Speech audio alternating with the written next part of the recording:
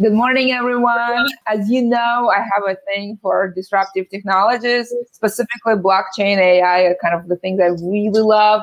Blockchain, I love a little bit more. I think it's an exciting technology. I had an opportunity and privilege to be in the industry before Parley Pro, and I thoroughly enjoyed it. And I really love learning and experimenting with that technology. Today, I have a very fantastic guest who I've known for a while and have done some amazing things with him. Had an opportunity to visit Capitol Hill and persuade some regulators in the past and thoroughly enjoyed that process. And today I want to focus on the opportunities in blockchain and crypto and how professionals start thinking about educating themselves, policies, and the opportunities available to them that will become available in the next year, in the next 3 to 5 years, how to think about it. He's very knowledgeable. He's been in the industry for a while. He's a fantastic person and a personal friend. Dan, welcome to the show. Please introduce yourself. Thanks so much, Olga. It's great to be back and with you. I know I've known you for several years now. Just so for your audience to know, my name is Dan Spuler, and I currently am the Director of Industry Affairs for the Blockchain Association, which is in Washington, D.C. We're a trade group. I'll get into that in a moment, but my background had been mostly in public administration. I worked for the North Carolina Commerce Department and DOT, but in the early days, let's say 2012 was when I first learned about Bitcoin. I dabbled in it more as a hobby, and I eventually put on a few conferences after going to all the meetups and met a lot of good people early on in the space. And then through my work with the state government, I helped push for the improvement to the State Money Transmitters Act in North Carolina in 2015 and 16. We got some legislation updated, and I was offered a job to move up to Washington, D.C. In 2016. I worked for the Chamber of Digital Commerce for 4 years up until last spring. And now I transitioned to the Blockchain Association. It's also a trade group. And I've had really great opportunity to meet fantastic companies over the years. Some of them have come and gone. A lot of them have grown considerably. And I'm kind of a fly on the wall. I've got a chance to really interact with some great businesses and then also be part of the policymaking conversation too here in DC. I love it. Let's talk about all of those. You've done quite a lot of things and know quite a number of who's in the industries, as you said, seen them come and go and thrive. And as you would expect, this industry is unfolding. Why initially you got excited? Because you mentioned there's initial interest. And then why are you still excited about blockchain? I'm really excited about it from the get-go. Just philosophically, I thought there was a lot to bring that this technology can bring, not just to the currency, but to a lot of different use cases and a lot of different industries. And it proved to be, and it continues to prove to be, quite a disruptive technology. And that's not a bad word. I think people, in often cases, incumbents tend to not like the term disruptive, but it's necessary. And that's what's keeping this just human society moving forward in the right directions. But I like a good challenge too. And I think this industry has enormous challenges ahead from the regulatory side. We've overcome a lot, and it's come a long way. We've certainly improved the perception of the ecosystem, the industry, but the regulatory side still seems to be a challenge. And that's an area that we're really working hard on. All right, we'll talk regulators. After all, I'm only a lawyer and I like laws and regulations. Definitely my jam. But before you get there, what I find is very unique about blockchain is that the role of the industry groups, like a very important role. You've been in Chambers, which is a fantastic organization. I've been part of that organization, and now you are a Blockchain Association. Tell us more about where you are now, kind of why you're different, what you guys do, because I do think you're doing a very important service to the industry, to society as a whole. And then really maybe let's dive deep about the importance of industry groups in blockchain, crypto, especially in quote unquote the early days. Well, we're a 501c6 trade association, so we're based in Washington, D.C., and the Blockchain Association specifically focuses on U.S. policy, on American industry. And we do that through a few different ways. As you know, innovators, we're facing regulatory minefields, and lawmakers need to navigate this complex ecosystem we live in. So what we do is we build partnerships on Capitol Hill and within the industries to share knowledge, we identify opportunities, and we're working together to co-create this digital future to make it transparent, inspiring, secure, and equitable. And we build relationships on Capitol Hill and with the regulatory agencies. And so policymaker education is by far our number one issue. It's our priority. And each day it seems like we have new issues that pop up. I mean, just today, the news out of China. And it's an area where we have to constantly re-educate members of Congress, the Senate, the House, and the regulatory agencies at the federal level to tell them what is happening on a positive note and what we can do to stay competitive in this world. Yeah, I really like the flirtation with crypto and blockchain in China. They seem to be having a change of hearts often. So it was a recycle. I mean, if you look at it closely, they essentially said the same thing in 2017. So these news stories pop up every few years, even a few months recently. They're very fickle there. It's quite interesting to see that. You said something very interesting, and I want to follow up. I definitely will pursue the recent events.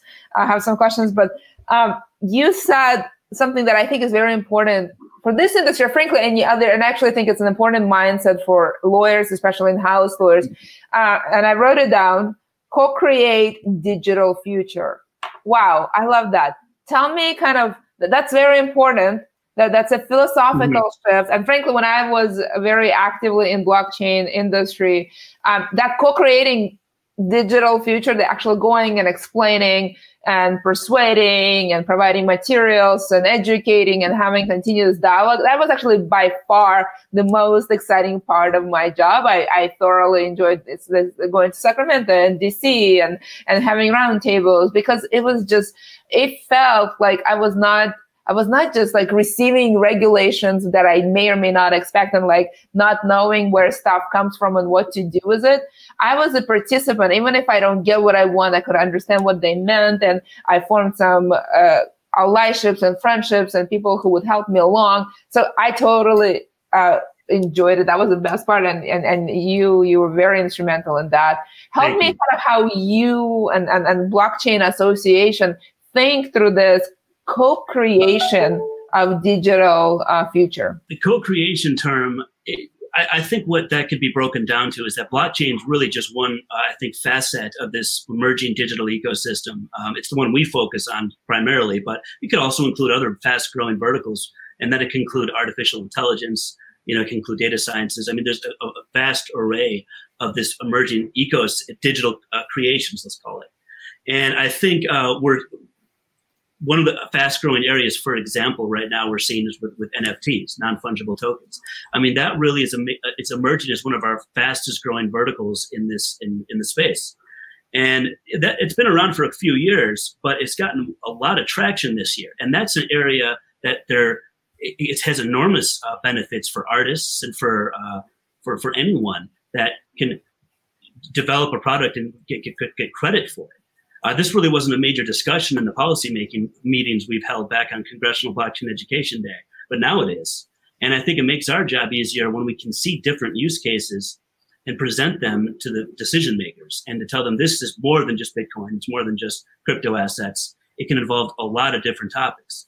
And the same thing goes with DeFi, which is, another discussion. Yeah. I got excited about NFTs in 2016. I attended this underground conference about NFTs in New York. And I think I was the oldest person in the room. Everybody felt like they were my kids' age, but they had this idea that blew my mind, and I had to write a book. And a lot of kind of what I have in the blockchain value book is actually interviewing folks who are doing some really exciting things. But my mind was blown. I felt like I was part of this underground culture, and I was just I got so excited about it. Some of those NFTs that you saw in 2016 are very, very marketable right now. Some of them are selling for enormous amounts of money. So I don't know. I got some for free, but I'm not spilling some bins. Let's talk about. I know you've done some. Actually, let's talk about the recent work that Blockchain Association have been doing. There's some legislation. You mentioned, things like NFTs that you've been explaining in China. But you've been busy. Well, you've been busy for a while, but you've been most recently busy. What are the things you're working on? Yeah, that's a great question. And we're working on something new, it seems like every day. But let me just break it down. So each year, at the beginning of each year, our association likes to put out policy priorities. And it's funny because we put them out in January. But here we are, August, September, and it's almost completely changed because the industry is moving so quickly. But a few of the issues that we've been tackling include stablecoins and the regulations behind them, self-hosted wallets, which was a major concern earlier this year out of Treasury. Now, we worked to really calm that down a little bit, but I would imagine that'll come back. Securities law clarity, of course. I know the attorneys in your audience are very familiar with those issues. Taxes, custody, and then, of course, privacy. So those are some of the primary, I would say, focal points we're doing right now with our working groups and with our initiatives. And we're very member driven. So we just broke 50 members, and they come from all different walks. But we really do what they want, what the industry wants. And that's what our focus is. Let's talk about a couple of those things. Yeah. I find stablecoins super fascinating. I understand the concept. I still kind of think that why have stablecoins when you have fiat?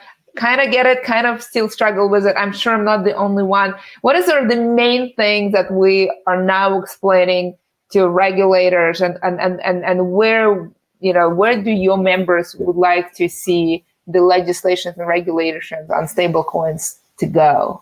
Yeah, I would say of all the aspects in the crypto ecosystem, stablecoins seem to be the segment that policymakers understand the most. And as such, we're developing several efforts to provide a regulatory framework for stablecoins. The ones that have been proposed thus far over the years have been misguided, in our opinion.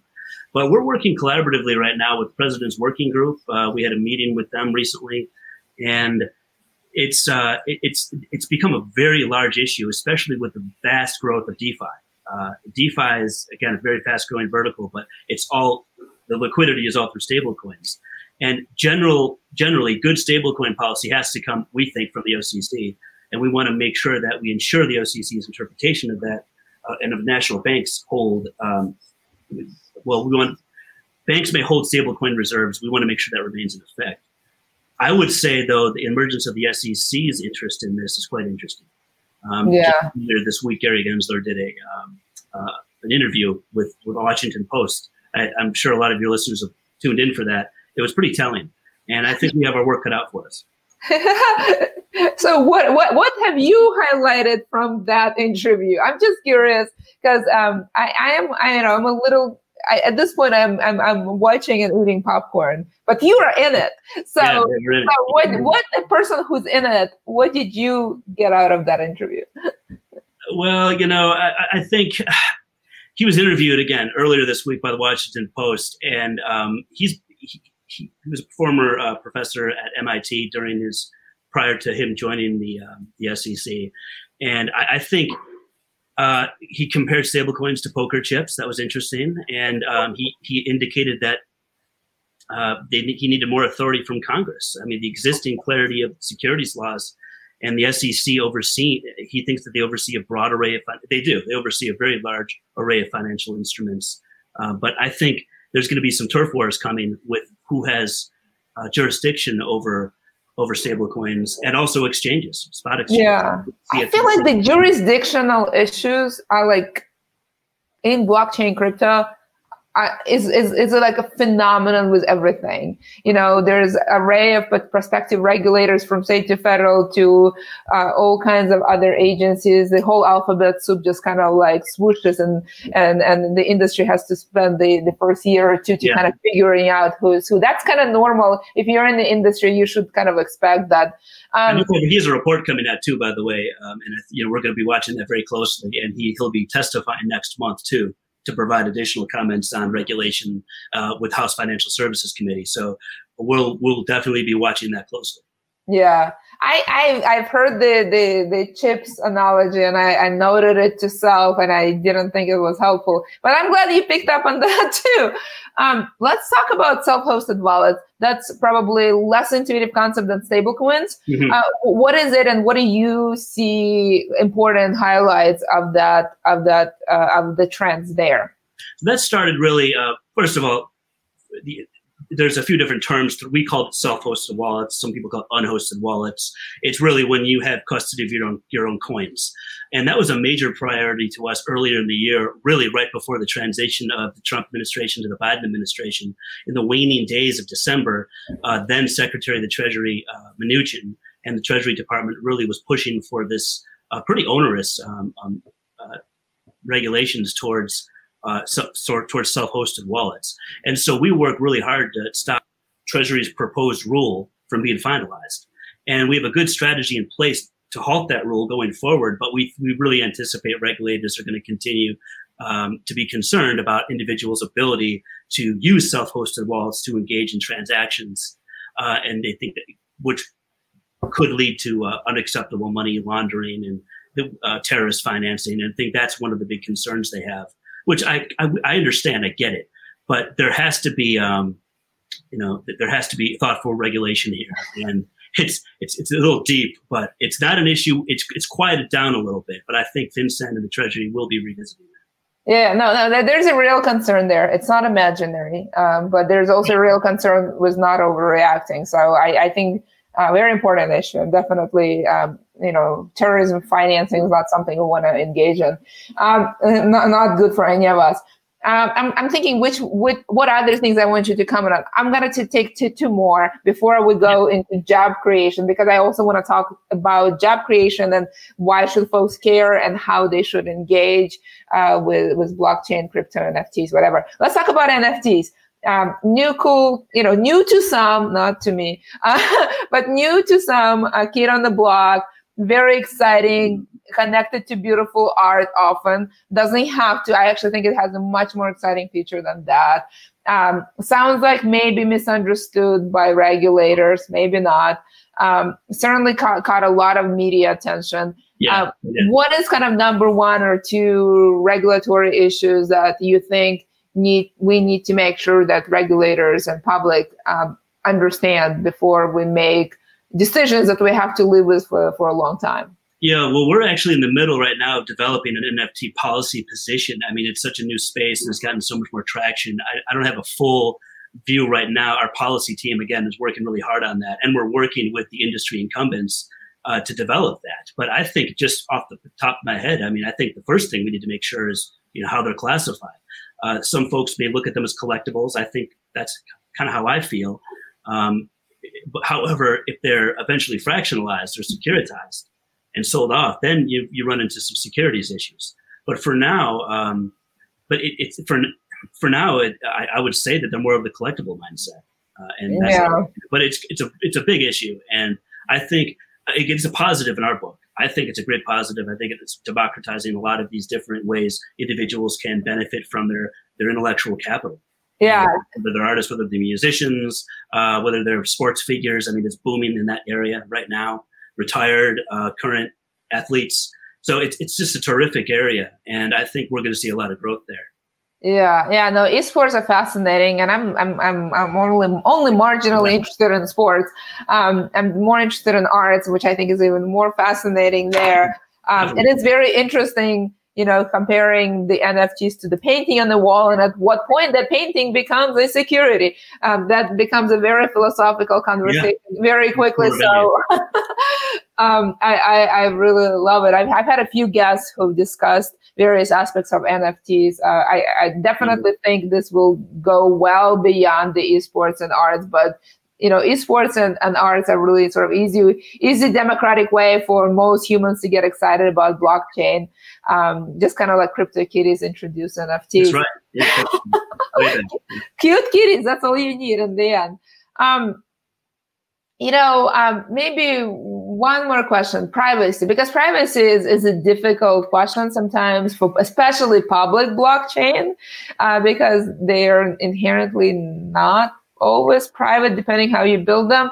And I can kind of see, with rise of, CCPA, GDPR, and whatever else in Canada and Australia. I mean, this is like a global phenomenon of proliferation of privacy concerns because of internet and all of that. Now for a while, a very important area for consumers. We're all consumers here. Before we are blockchain enthusiasts, so all affected by that, and then blockchain on top of it. How are you guys thinking about it? Yeah. And also because privacy is so politicized, were you able to really reach legislators to convince? Yeah, I mean, just as philosophically to me, I mean, privacy it's non-negotiable. I mean, it's a core tenet in our Constitution here in the United States. It's very important, I think, as a citizen. But however, federal regulation and a human right in many countries outside of the United States, which is arguably bigger than the constitutional right. But yes. That's right. I mean, it's a human right, and I think that's why it's so important that we get this right. And I mean, we're working on getting our head. The industry and the regulators they're working to get their head around this issue. So it kind of harkens back to what I mentioned previously about the self-hosted wallet. I mean, that's a privacy issue. But the federal regulators, law enforcement agencies, they've clearly signaled heightened concerns around privacy coins. DOJ Enforcement Network, FinCEN, the self-hosted wallet, NPRM I had mentioned. It's definitely front and center. But privacy is definitely not a bad word. It's integral. It's core. We have several members that are really focused on this issue. Some of the cryptocurrencies specifically are focused on this issue, like Zcash. It's one of our members, the electric coin company. Now, I think some other countries and some other jurisdictions perhaps don't take privacy the same way we do. And I think that's something to really weigh. And there's going to be big debates going down in the future on this very topic. But we're very supportive of this topic, and we're working on it. And we're working on drafting educational tools for policymakers and it's just a critical value of privacy in crypto transactions. Yeah. Zcash is doing some really cool stuff. I've been watching that company for a little while. They're pretty cool. Glad you guys got them as members. What in your mind is kind of what is like one or two things that you think regulators misunderstand or not quite get? Not everyone, but on average, say in NFTs, crypto, and or like intellectual property or privacy. What is kind of your top 1, 2, or 3 issues that you think that really important but misunderstood? Yeah, I think there's a few challenges. I think that one of the big issues that regulators are concerned about is taxes. I think a lot of it boils down to revenue, and we saw that just last month with the infrastructure bill, which we spend a lot of time on. August is usually the slow month in Washington. It turned out to be our busiest month of the year. But I think to answer the question, taxes is a major reason I think why the federal government and the Treasury are interested more and more on this, and we're going to see an increase in interest from the IRS on taxes. I think that's one of the big concerns they have about privacy, but also just anti-money laundering. Again, terrorist financing. I think that's a big concern they have too. And there's a lot of great companies that are doing good work in this space to provide tools to track and ways to focus on the crime, let's say. And it's a very small percentage. I think that's another big misconception at least in the Bitcoin space. Very small percentage of transactions are used for nefarious purposes. And we're working, again, to clarify that. And we're leading efforts to work on improving crypto lending legislation, educating the tax writing committees in Congress, and really cultivating champions on this issue.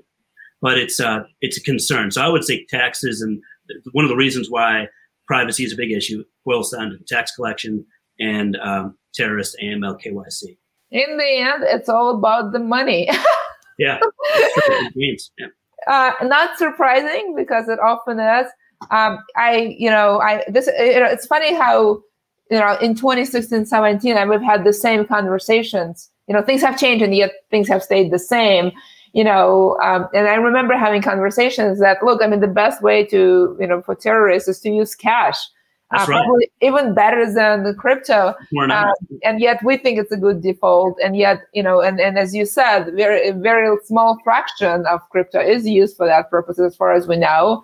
But because we're so hyper focused on it for maybe right reasons or not, and because we have traumatic history with terrorism in many countries, including United States. That's sort of a hot button issue. But whether we address it in blockchain and crypto doesn't make it go away, because cash is still with us. It is, yeah. Let's shift gears, and we're sort of coming to the end, but I want to talk about something that, all of us as humans, as professionals, care about.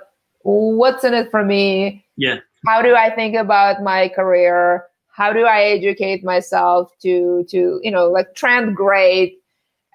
Is it going to be a trend that will affect my job anytime soon? Are there opportunities that I can be part of, right? Like, how can I, as a professional, position myself? Do I have to position myself? And if I do, or should I, how do I do that? So a lot of questions, Dan, no problem. Please answer them all quickly and to the point. I love the answer. This is my favorite part, because I deal much more on the industry member side and not so much the policy. So I did my best to answer the policy questions, and certainly there's other people on my staff that can do a far better job than I can. But from the industry side, and for your audience, I think it's an incredible time to be in this space. There's tremendous industry growth, and we're seeing fast growth in a lot of different verticals that I track every day. So we maintain a jobs board.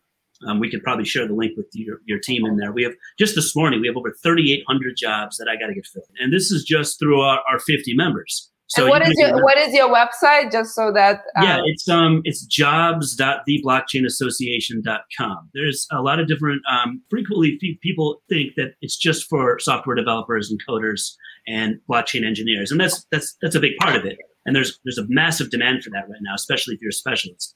But there's other parts of the industry that in the companies that they represent that really need some help. I would say the fastest growing verticals that I see from my standpoint here as the industry association is we need more people in compliance with expertise in Bank Secrecy Act, BSA, AML. That's a big one. Anything in compliance, it's in high demand, especially for most of the exchanges and a lot of the financial service providers. Talent acquisition. I mean, human resources is a big part that they need assistance with. Business development. I mean, sales, there's numerous positions open there. And then, of course, legal. So I can't tell you, there's definitely a shortage of attorneys that our members need. But the specialties are what are key. So regulatory affairs. Again, I mentioned KYC, AML, BSA. Those are all incredibly important. And then also international work. I think if I had to recommend somebody to get, what career they should pursue, I would definitely focus on fintech, and more specifically blockchain right now, because it's covering a wide array of jobs and a fast growth. And I broke it down too. I mean, there's different levels we can discuss. I mean, there's payments, there's DeFi, there's different parts that we can really get into, and they're all changing. And there's great companies and startups that are building great products. Yeah, having been in the industry, as a lawyer, but on the business side, it's an exciting place for lawyers, because arguably a lot of products are legal products, right? They're financial products, whether they try to be financial or try not to be. One way or another, they have to, have a way to get around. Because blockchain and crypto specifically is very tied to financial. Even, this conversation of whether NFTs are, securities and financial is definitely ripe. So very interesting. Definitely a lot of opportunities for compliance and legal, kind of what you would expect from a financial industry. So super exciting time. It is definitely not law light, right? No. You need to know what you're doing, which I think what you are alluding. You need to have a passion and experience for fintech regulations and laws, which are complicated, and for historic and all kinds of other reasons. Really cool. So if you're a business professional or a legal professional, compliance professional, maybe in financial, maybe not even, how do I personally believe that blockchain is here to stay. So we're going to assume that to be true. I know there may be some people who will dispute that, but for the purposes of this conversation, crypto and blockchain is here to stay. How quickly do you expect this industry to unfold, to affect all of our, it's kind of at some point, internet was niche, but then at some point we're all in it. At what point there will be a critical mass that we're all increasingly are in it, and how quickly do we have to move to do something about it? Quickly. I think it's going to happen slow, and the past decade, if it's shown us anything, it's shown that slow and steady growth is now leading into a much, much faster hockey stick. And we see that because the companies that are now getting into the cryptocurrency and blockchain, some of these companies wouldn't have touched the industry at all 2 or 3 years ago. Now they're definitely interested. I'll give you some examples. So the payments and the rewards industry is a very, very fast growing vertical. Payments are changing. We see that right now with the boom of BNPL, buy now, pay later. We see that with the boom with Square, with PayPal. PayPal is now doing Bitcoin. And Square is also, through Cash App, is offering Bitcoin. They're all embracing digital assets. And I believe the Federal Reserve is going to, too, down the line with digital dollar or central bank digital currency. And I would say... arguably, the Feds have been doing digital money all along. It's not that they move money around. They've had ledgers. When I was economics majors 20 years and way before, I actually went to Federal Reserve in San Francisco. They showed us, they didn't have cards. They had computer transactions. Yeah. So arguably these guys embraced crypto well before crypto was a thing. Yeah, digital spending's been there for a while, like you said.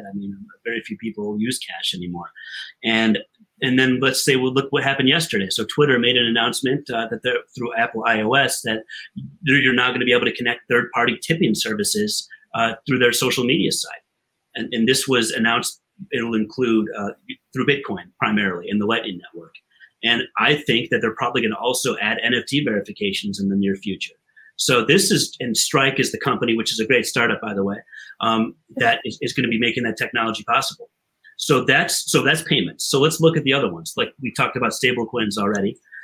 We gaming. So GameFi. So the gaming space is incredibly busy right now. And it's merging virtual and augmented reality in with virtual currencies and cryptocurrencies. So GameFi is the name for it.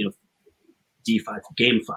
I love it. I love that name, and I just love the fact of when the disruptive technologies collide and create this completely different world. That will be an amazing place to be.